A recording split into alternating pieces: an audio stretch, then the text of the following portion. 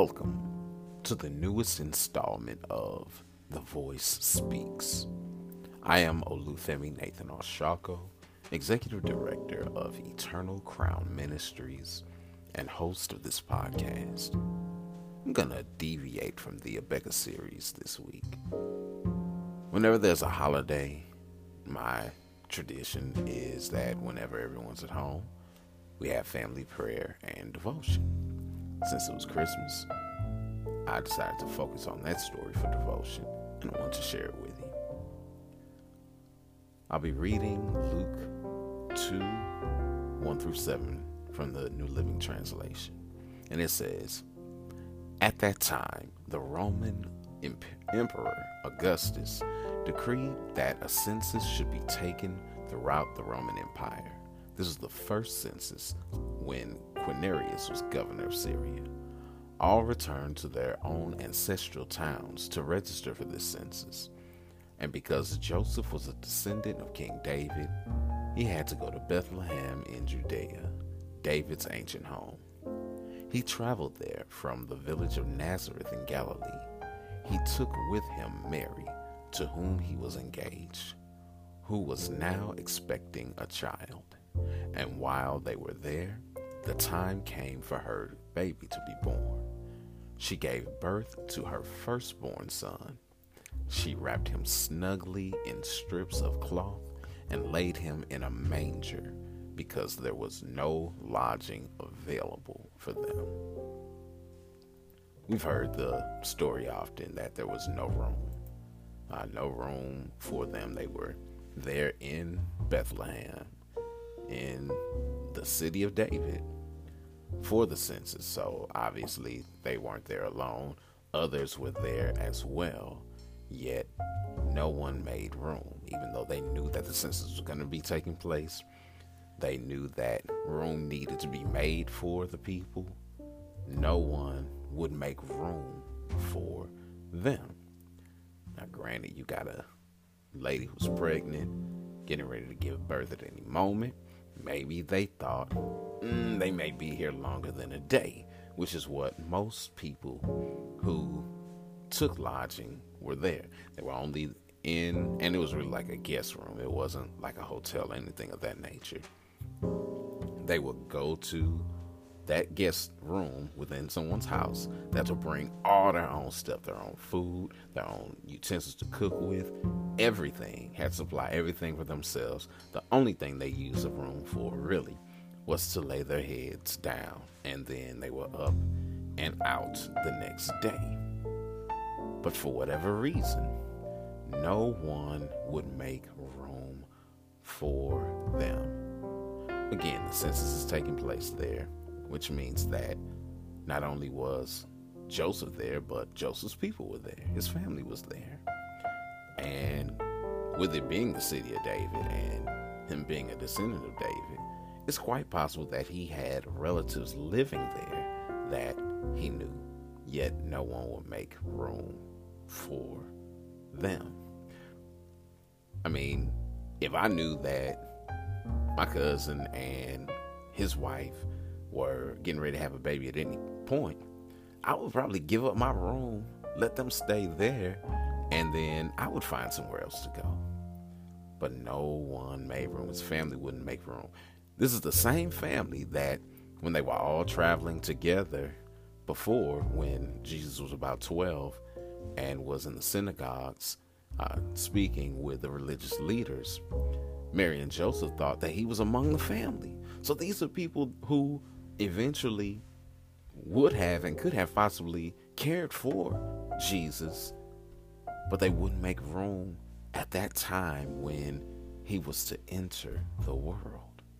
And the one person who did make room did so in their stable.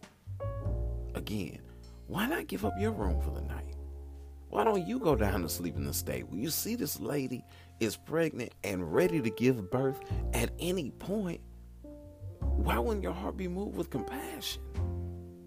Now, historically, sleeping in a stable was not uncommon.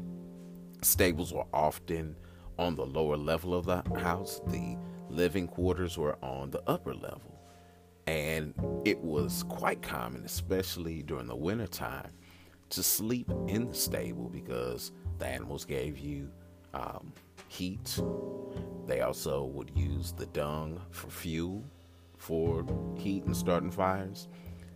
And on top of that, because we're in ancient times, there are no refrigerators. If you needed some milk or something, hey, you can get a drink in the middle of the night or whenever. You got easy access. So it's not uncommon for people to sleep in stables, and for them to offer the stable means that it's probably something that they had done before, or at least something that they were familiar with. Why not make room for this man and his wife and this baby? Though it was a common practice during that time, you're still sleeping in a stable with stinky, filthy animals and all of their filth and stuff around them. Picture driving behind a livestock truck all night long. That's what it's like sleeping in this stable. That's just sleeping, which again is not an uncommon practice. But this is definitely not a place to have a baby. I'm sure in that time it was considered unsanitary. In today's day and age, it would be ludicrous to think about having a baby in a stable. So you look at Jesus entering the world in a filthy, stinky environment, unwelcomed, and came in to save the very people who would not make room for him. Because he was in the stable and because no room was made for him, he had to be laid in a manger. And we see the pictures of, Jesus laying in the manger, and it's usually something that's open and made of wood, and the bed of hay. But a manger is a feeding trough. And most of them were made, or I should say many of them were made of stone back then. It may have been wood, or may even been metal. But he's in this feeding trough, this place where livestock slobbers and eats God knows what. It may be hay, it may be something else. We don't know. But this is where he is laid.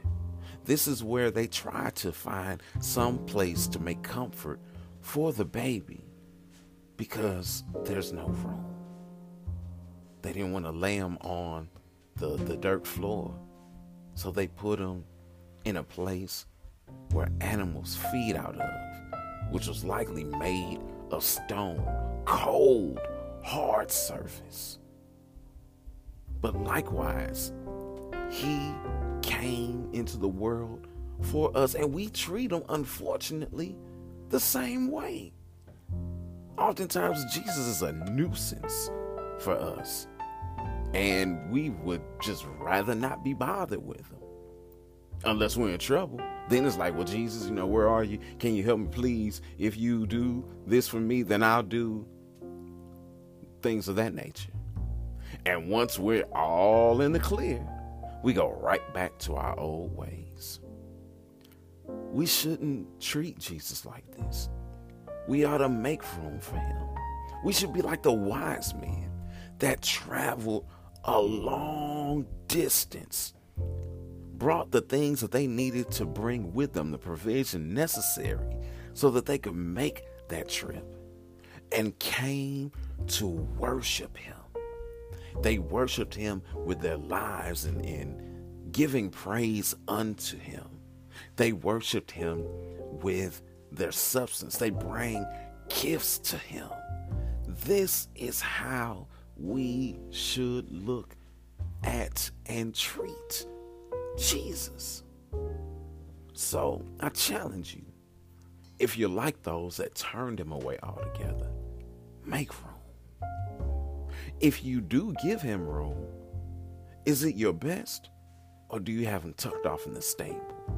If you have him tucked off in the stable, I challenge you, I beg you, I plead with you, prepare the best place possible for him and honor him who gave everything for you, died the most horrific death known, and came into this world unwelcomed so that he could prepare a place and welcome you into his home in heaven. Unless something changes, I plan to go back to Psalms 34 next week, and we will look at what's going on in David's life when he wrote that passage.